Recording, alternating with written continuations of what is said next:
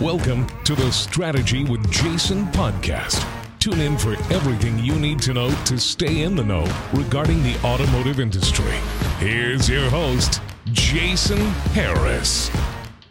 Hey, what's going on, Podcast Nation? It is Jason Harris here, and thank you for joining me on another episode of Strategy with Jason. Today, I have a very special guest. This guest is halfway across the world, but we feel like we're neighbors. I have the one, the famous, the oh so famous, actually, Mr. Artur in the house. What's going on, Artur? How you doing, man? Pleasure to meet you, Jason. You pronounced it actually perfectly. Did I this time? I mean, it only took like 15 times before we started recording it if I was actually going to get it right or not. So I'm glad I got it right, man. Hey, we have some amazing topics to talk about today. It's pretty much everything data, tomato, I don't care, whatever you want to call it. But we have some really fun topics to talk about. But before we get into our awesome topics, I always like to start off our podcast with a little origin story because I'm always super fascinated to find out how people got started in this crazy world we call the automotive industry. So Artur, how did you get started in the automotive industry? Like most of us, I think, by an accident. I was invited by my dear neighbor to participate in a new kind of project for sales and service of Mercedes-Benz, sponsored by Daimler. So it was a step back, I think, in my career, because at that time I was working strictly in marketing. So data everywhere. And I took a chance in Mercedes-Benz as a greeter. It was a person that was supposed to meet and greet all the people coming into our showroom. And by saying showroom, I mean a temporary city project that was built from eco-friendly materials in the middle of a park. So that was way before this 2021 and remote selling. It was 2012, so nearly 10 years ago, and we were selling cars remotely in the city center, in the middle of the park, straight from the streets 10 years ago. And this was the beginning of my story, literally. So by mistake, but I've never looked back, and it took me 8 years of car selling, actually, for both Mercedes and Porsche, to realize that I'm frustrated with our beloved industry, and it took me those years to collect my experience and to start something of my own, to make this business a good place for people to work, to even consider this. Well, dude, you had one of the best setups ever. I mean, like starting to sell cars outside in a beautiful park. That sounds like a great place to start. But I'm actually curious, where did your love for data start? Because your love for cars is obvious, right? But you also probably equally have just as much passion around data. When did that start for you? To be honest, I was when I was preparing for today, I asked myself the same question, and I think it's really back to the roots, because my dad was still is a mathematician and a logic guy. So he studied it to the bones. Then I think there's a saying that you took something from the breast milk, and I think that's it. I always overanalyze everything, and it's I don't like it, but I got used to it. So I need to know every possible scenario before I decide on something. So I think that this made me a data lover. But at the end of the day, I always think that literally everything can be data for someone. For me, it's phones, it's the internet, it's the car stocks, it's the people. But hey, a couple of years ago, Yellow Pages were the data, right? A couple of years ago, you could not imagine flying across the Atlantic with a guy printing out tickets at the airport, and they're both gone, actually, and the data remained. You still need a flight tariff or whatever it's called, and you your company name and address to be somewhere else than Yellow Pages. Right now, this is like Google My Business, right? So the data will be here. It's how we leverage those data that we collect, and this is the place that I found myself in the middle between people and between software and data itself. I love it, man. I think that's a great, like, that totally makes sense. Between people and data is kind of where you like to live. And I think that's super rare, but also makes a whole lot of sense. I mean, if I think back to some of the most successful salespeople I've ever met, knowingly or unknowingly, all right, they actually have a passion for data. They want to know just how good they are. They're kind of like professional athletes, you know, where they're only going to get better based on if they're tracking their own efforts and their own performance and then continue to learn from that. And, you know, today's, I think, topic is going to be around more about dealership data. And we will probably talk a little bit about salespeople data as well. But, you know, data is one of those words that gets used almost too often right now. I can't go to a conference without hearing the word get used 17,000 times. And it seems like everybody's got a different understanding of it. It's very much so like, are you using your data? Are you using your data? Let's kind of kick it kind of 101 real quick. Like, let's talk about just being data aware. All right. And what kind of data is important to dealers? I'm curious your thoughts. From my perspective, and it's maybe I'm a bit biased because I was raised by Daimler like that, like the absolutely minimum of what I needed to plug into my CRM was the name and surname, of course. So who am I speaking with? How? And by how, I mean by phone or by the email address. And when, because I needed to do like the follow-up already at the first conversation point. So I needed to plan my next move. So this 3 or 4 things are, I would call them must-haves. Well, they're the foundations, right? I mean, the foundations of any type of, you know, data collection out there. And it's, so, I mean, I think when it's like, what kind of data is important for, you know, for dealerships? I mean, look, as much as you can collect on the customer legally. Legally, and this is what I wanted to really focus on, because you can go only that far, right? If you don't have any privacy consent forms signed, it's just you're left with either the follow-up or a recall in terms of emergency.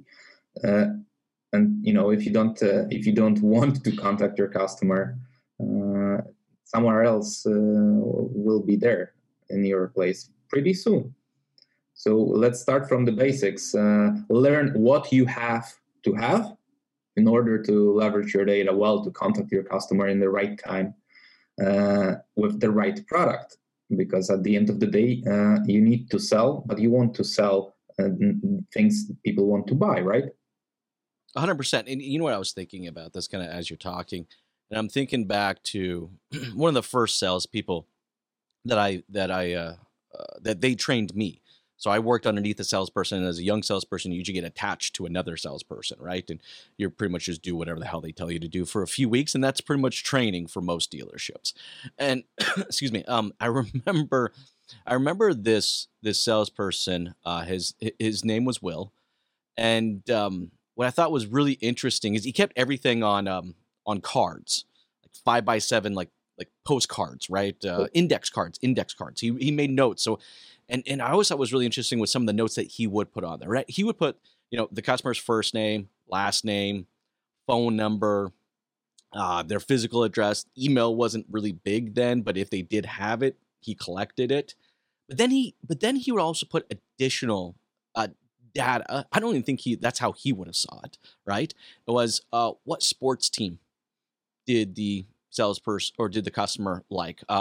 Where was there a family? What was their kids' names? You know, what was like? Did they have a dog? And what was the dog's name? Like he would collect all this type of data and put it in there, and it made him a better salesperson. He connected to his customers more, and I feel like as an industry, we've almost kind of lost that type of data collection, right? We just look at as everybody is just kind of ones and zeros and phone numbers and email addresses. And we don't do a great job of, of being really aware that there is a lot of data that we can collect and organize. I'd love to kind of get your thoughts on what would you say would be outside of, name, phone number, email address, what are 3 or 5, all right, most important data points that a dealership should be collecting and keeping organized within a CRM or some type of a system? Before I started to work in the car business, I had a brief spell in the BDC actually, but not in the automotive. Before I started to work in the automotive industry, I actually took a brief position in a business development center in the housing industry, and we had a few questions that were of our interest every single time. We worked on both new leads and old leads, I would call it that way. So we asked, do you want a brand new house or are you looking in the aftermarket? So basically, either you're buying a new car or you're looking into used cars as well. And we took it from there. So how many rooms do your flat needs to be? Does it need to be a house or a flat for starters? So, and that maybe how big is your family? So who's going to drive it? Do you have kids? Do you have animals on board? Do you need to have a lift? Do you need a kindergarten close to? And all of those questions can be actually transferred to the car business, right? Do you 100%. Need a new car or used car? Do you need a family car, so an SUV or a wagon, or you're driving alone? If you're driving alone, maybe you're more into sports and you need a sports car, and you just keep the conversation going while asking those little simple questions. At the end of the conversation, you should always recap and say, okay, so I'm ready to offer you new car, 4-door, wagon for your wife with brown seats and I don't know, something on black on rims and automatic mirrors folding, right? So the answers are already here, and it actually doesn't really matter what kind of business you're into. You're always into people when you try to sell something. And it's been in my head since forever. That's why I might have not been the best salesman, but my customers are coming back to my colleagues right now and asking for cars just because I sold them once. Because I've always thought that I want them to buy, not me to sell. Maybe that's why, again, I wasn't the best on the floor. You know what it is you were collecting data not just on the buyer, but on the person themselves. And I think as an industry, you know what, this is actually where I struggle a lot with majority of CRM systems out there. All right, because they call them customer relationship management tools, but there's no place for me to put in there what hobbies the customer likes, or if they have a dog, or if they're cat people, or do they play sports, and how many kids do they have? Like, there's not a place for me to build this profile, and yet we do it ourselves as salespeople on the floor. But that data could be incredibly powerful moving forward for future purposes, right? If I was able to, let's say I wanted to run a marketing campaign and, I wanted to talk just to dog lovers on, why this new Subaru is such a great vehicle, right? Well, I'd actually be able to identify the dog owners within my database. Anyways, I'll get off this soapbox because I could probably turn the entire podcast into this, because I get a little heated up when I start talking about CRMs and how kind of bummed out I am about how they just really the CRM hasn't evolved. The general idea of what it's collecting as far as data goes and how it actually uses data hasn't evolved at all in the last 15 years, and I get a little upset about it. But anyways, let's go to our next topic real fast, because we were talking earlier before we started recording about data collection best practices. Particularly, we can talk, well, there's all kinds of things, but I think really what we're talking here is more like form fills, and we both hate them for our own reasons, but I'll let you kick us off. You tell me why you hate them so much. what do you think about forms and why do you hate them so much? All right, here we go. Yeah, I don't think I like to leave all my trays behind just to get to know the price, for example, right? We're Mhm. living in the 21st century. I could literally order a pair of jeans and try them on, return the same day, and I know their size. I know how they fit. I saw literally every single picture on the web there is with a model and without them being on his ass. So and I can return it and I can do whatever I want without leaving anything, to be honest. And then the car dealers expect me to leave every single thing I owe. So my name and surname and my phone and my landline, my email, my picture, my shoe size, or how many twins do you have, and all these things, just to know the price of the vehicle. Man, And I'm with you on this. It drives me bloody crazy that there are still a lot of dealerships out there that are in this data for data practicing. Like, we'll give you information if you give us information, but that's it. And oh, by the way, you have to give us the information first. We're not giving it up first. Like, it's ridiculous, there's right? different issues in different markets, right? In states, you can. What's the best time you deliver a car? I mean, stopwatch on, and how long does it take for me to call a dealership of Ford and to get out with a new Mustang out of it? If you want to do it really fast, probably you can get it done in the States within an hour or two. It's undoable in Poland. Okay, it's doable if the car is used and it is registered. In Europe, in my area, it's just undoable. If a week, I think it's. No, here in Canada, we're the same. We're usually about 2 to 3 days before someone can actually take delivery. Yeah, it's doable in a couple of days, but for sure, I cannot, wait an hour just to have a cup of coffee and drive out of my dealership. It drives me absolutely nuts. Wow. Let's talk about another thing. I'm with you as far as a horrible practice is requiring someone to give information just to receive information. I'm still amazed to see how many dealerships are participating in that. But let's talk a little bit more about the website contact forms, because this is another monster pet peeve of mine. We ask for name, phone number, email address. Okay, well, I don't know about you, but I don't answer my phone unless I know you. I don't have time for that. All right. I get about 100 to 150 to 190 emails a day. All right. The probability of your email showing up is probably not very high. All right. Everybody knows that if they need to talk to me, if they know me personally, right? They know if they need to talk to me, LinkedIn DM is where I live. It's like, you will get a hold of me fast. It blows my mind that, the actual website form, as far as the information we're asking for, hasn't changed since websites have been built. But that's not how people communicate anymore. They communicate on Facebook Messenger. They communicate on Instagram Messenger. They communicate on Snapchat, or they communicate on whatever platform it is, but we're not asking that. Don't you think it's crazy that we don't ask that? I think it should actually evolve, because we are still collecting, as you said, all these things that we started in 1990X, right? And the CRMs didn't.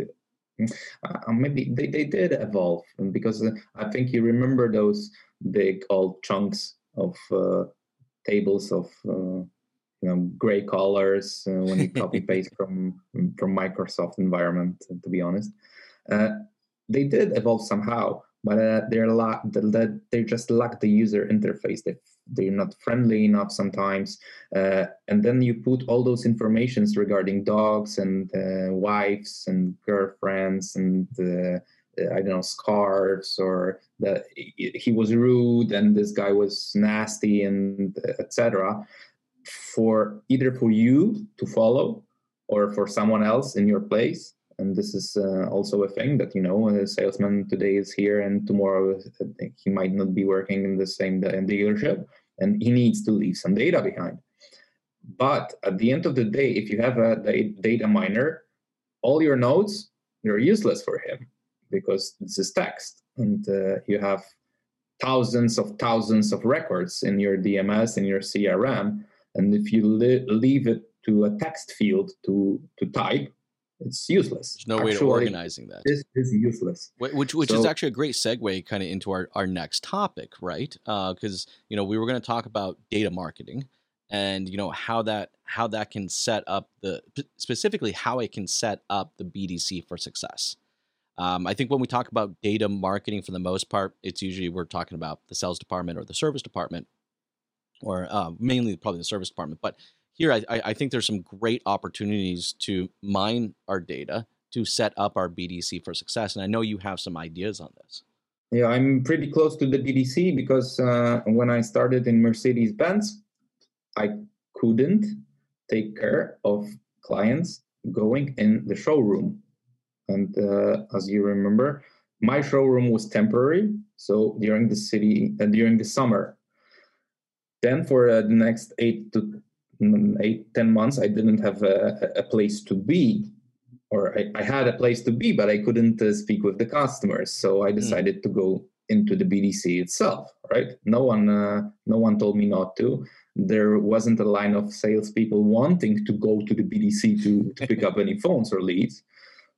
So I was working 2-3 days a week at the BDC. They were doing their jobs, but whenever the sale call dropped in, I was there. You want to speak to a sales guy? Okay, let me connect him through. And I was instantly there. I started to sell like crazy, and the line that wasn't previously there were at the door. Hey, listen, we're the old guys, old guard. We need to sell at the BDC as well. Why the newcomers are getting those leads? Because you didn't want to nurture them. That was the answer.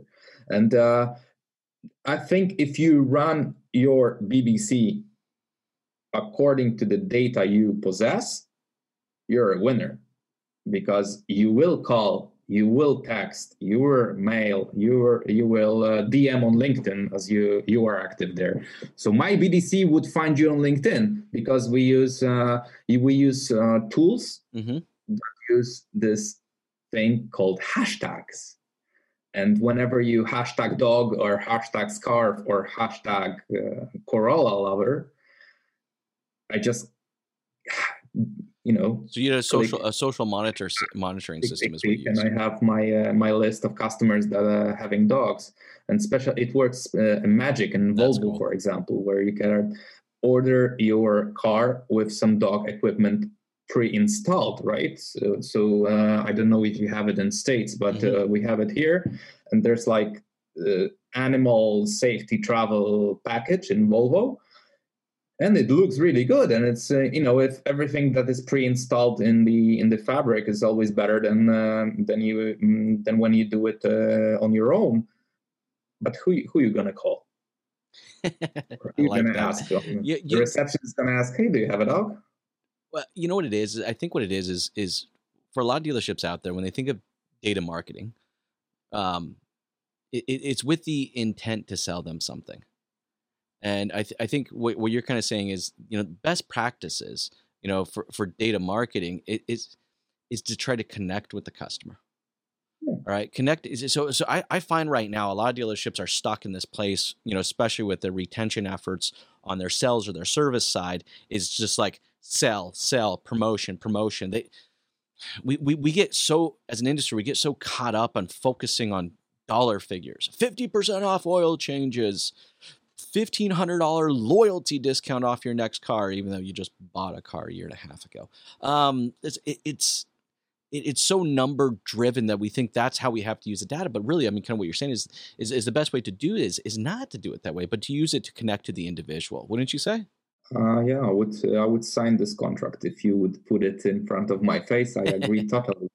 Because, at the end of the day, people, I think I'm looking for personal contact rather than a mass one. If I wanted a mass one, I would go to a concert, and I rather listen to good music in a concert hall, but not doing it with 10,000s of other people. That's true. And if you leverage your people, if you leverage your culture, if you leverage your data right, the customer will benefit from it.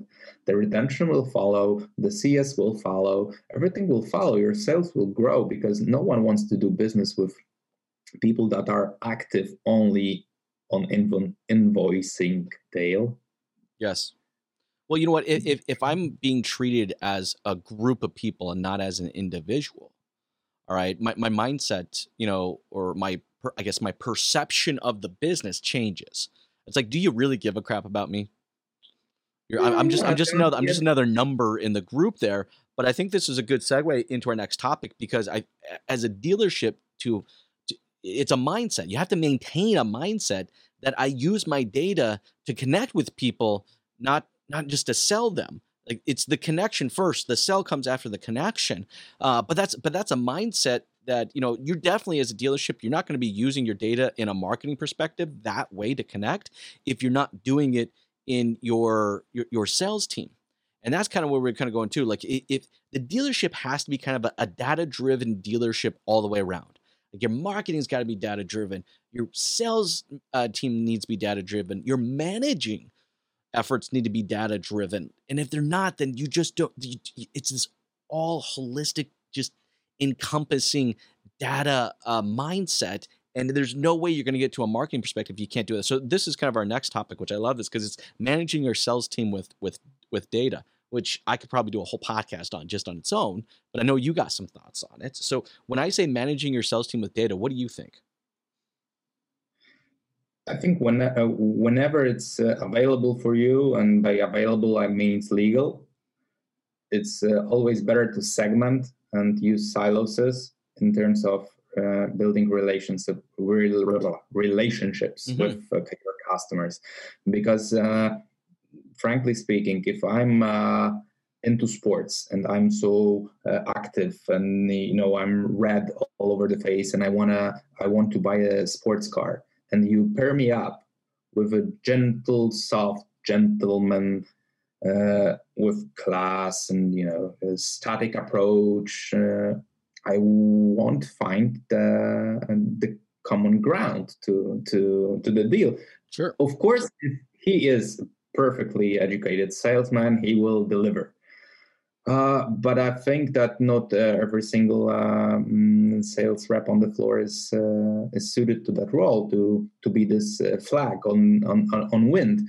And I think it's really beneficial for the customer if you just know who is working better with whom. And I'm totally opposing the segmentation and so you need to go to Frank and Frank will deliver and Jason won't. But I think we need a gentle twist on who's speaking to whom, and data comes in handy. I actually, I love the direction that you're heading with this, because I think when most people think of managing their sales team with data, this is not the direction they go through. I think they normally think of like batting averages, like how what's their average every single time they take a phone call, or what's their average every single time they answer or they talk to a customer or they respond to an email address. But I love the direction you're going here because I think it's a great topic. It's like playing matchmaker.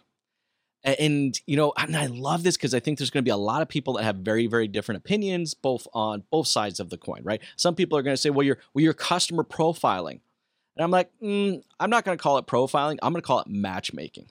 All right. If I have a salesperson, all right, that enjoys backpacking and hiking and biking and just being outdoors generally, and let's say that salesperson is between the ages of 25 and 35, and I have somebody that comes through my dealership that looks similar or feels similar, has hobbies that are similar, look, it makes sense that if the data is telling me this person has a higher probability of connecting with this person, why would I not put them in front of it? Don't you agree? Yeah, I would expect you to point me to the guy that just climbed the mountain or two. If I drive a Defender, I want to speak with a guy that loves to be, off-road. Exactly.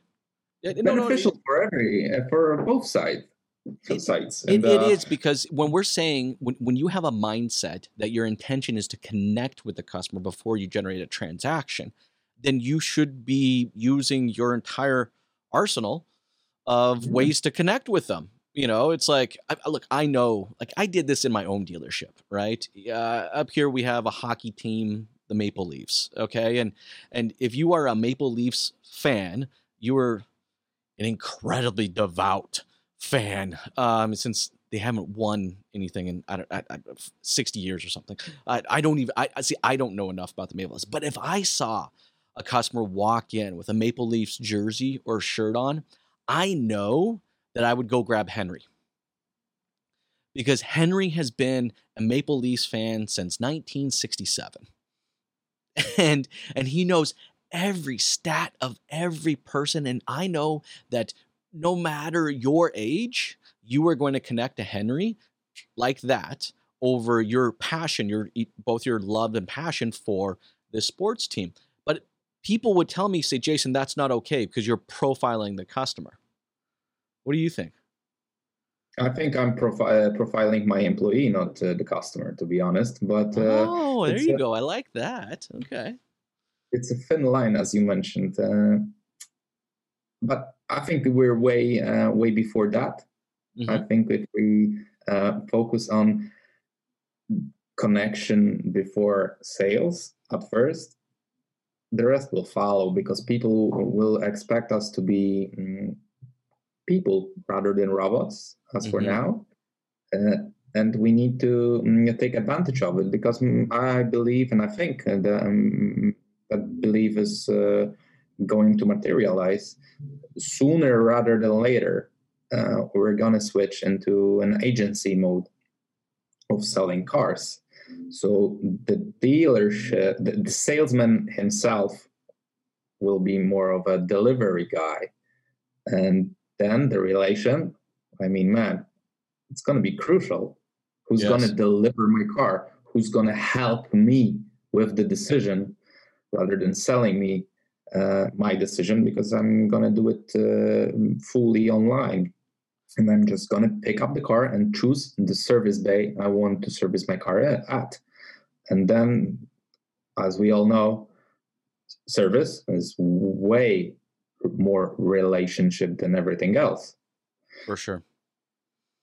You know what, though? That's like, I hear you say that. And it's, the funny thing is, I don't necessarily disagree. I got a lot of mixed feelings, right? On one hand, as a consumer, all right, I can see benefit in that. I have dealt with some salespeople that I just rather not deal with ever in my entire life again, right? And, but I've also, on the flip side, I've made some great connections with some amazing people. And it's like, it's a tough one, because I almost find myself going down this direction. I'm actually in market right now. I'm shopping for another vehicle, and which is always kind of fun, especially when you're in the industry, right? And there are relationships that I have in the industry that I can call on and trust, and I'm just like, hey, I'm looking for this. I'm looking for kind of a luxury sedan, 3 or 4 years old, under 100,000 kilometers. If you got one, call me, let me know. And that's about the extent, right? And I trust that they know me and they know what I want. They know that the car is going to have to be wrapped in orange. They know that I'm going to put 100,000 kilometers a year on the car. They know all this stuff, right? But I can only get to a place like that because I've built up that connection. Unfortunately, those connections haven't been working out for me. So I've been defaulting back to doing what you're saying, is where I'm getting to the point now where I've identified maybe 3 cars where I'm just like, I want it. Here's my credit card. Can you have it to me on Thursday? No connection whatsoever. I'm just looking for the transaction. And I feel a little bad for that, because I'm someone who wants a connection, but I'm struggling to get a good connection from a dealership. So I'm defaulting back to just putting myself through a transaction rather than a connection. Anyways, when you hear that, what do you think? Then the connection will happen at the service bay. Okay, because right. If you drive 100K a year, you need to be at least a couple of times. Usually get an oil change once a month. Then tires kicks in, I think, more than once a year, and brakes pads as well. So there is a connection to be made, and to the relation to to be maintained through your car usage, right? And it all comes down to the sales people, because I do believe service advisors are nothing else than sales people, sales reps. They are selling. If they're not, I don't think they're in a good place. And in most dealerships, we think that the sales floor is to sell cars and the service floor is to not sell anything else. No, they're selling cars as well. They're selling products, services, and cars, next cars, because if they fail during those 2, 3, 4, how many years you're driving, it's I think it's 2 to 4 years right now. If they fail to call you on the recall, or your BDC, of course, but if they fail on their process of building the relationship, will you buy the second or third vehicle in the spot? You won't. And in agency way of doing business, definitely you will not, because they didn't care. And this is the word that I was maybe not taught, but it's taught during all those years. I want to care. It's not a business development center. It's a business development care center. It's not cold calling. It's care calling. Switch this little thing, just, this little tweak. No, I like this. I'm bouncing this around in my head a little bit, right? It's like, does my sales team become a transaction team, but we're the best at transacting? It means we remove all of the friction. We make it as easy as humanly possible. And then really the relationship of, and I'm thinking about this as you're speaking, and sorry, you have something to add to that. Go ahead. What you got? Just one thing, because I will lose it. And then you just need to really show that you care and put yourself in your customer's shoes, right? If I were you, I would do this and that. Rather than this, let's try that. Or my favorite thing, my mother has it. What is it? Oh, that's it. That's it. That if your mom has it, it's good. That's very true. That's very true. It sounds like we're talking about going away from a selling process and really defining a buying process, not a selling process, because no one wants to be sold anything right now. And then continue and then really looking at the after sell of the vehicle is where that relationship and connection needs to be strengthened to continue it. It's interesting because I can see where I know a lot of people that would fall into this. Right. And if we think about this is kind of, in a sense, what the Carvanas and so on of the world are doing. Regardless if you like them or not, they've created a buying process, not a selling process. All right. But they don't have that service connection part. They don't have that figured out yet. And if they do, I think they'll be very scary. Oh, man. Go ahead. What are you thinking? If they buy 1 or 2 service bays around the area, yeah, right, man, we're doomed. No, look, I'm with you. You know what? I know it's getting towards the tail end of our time. We could probably dive into this conversation a lot more.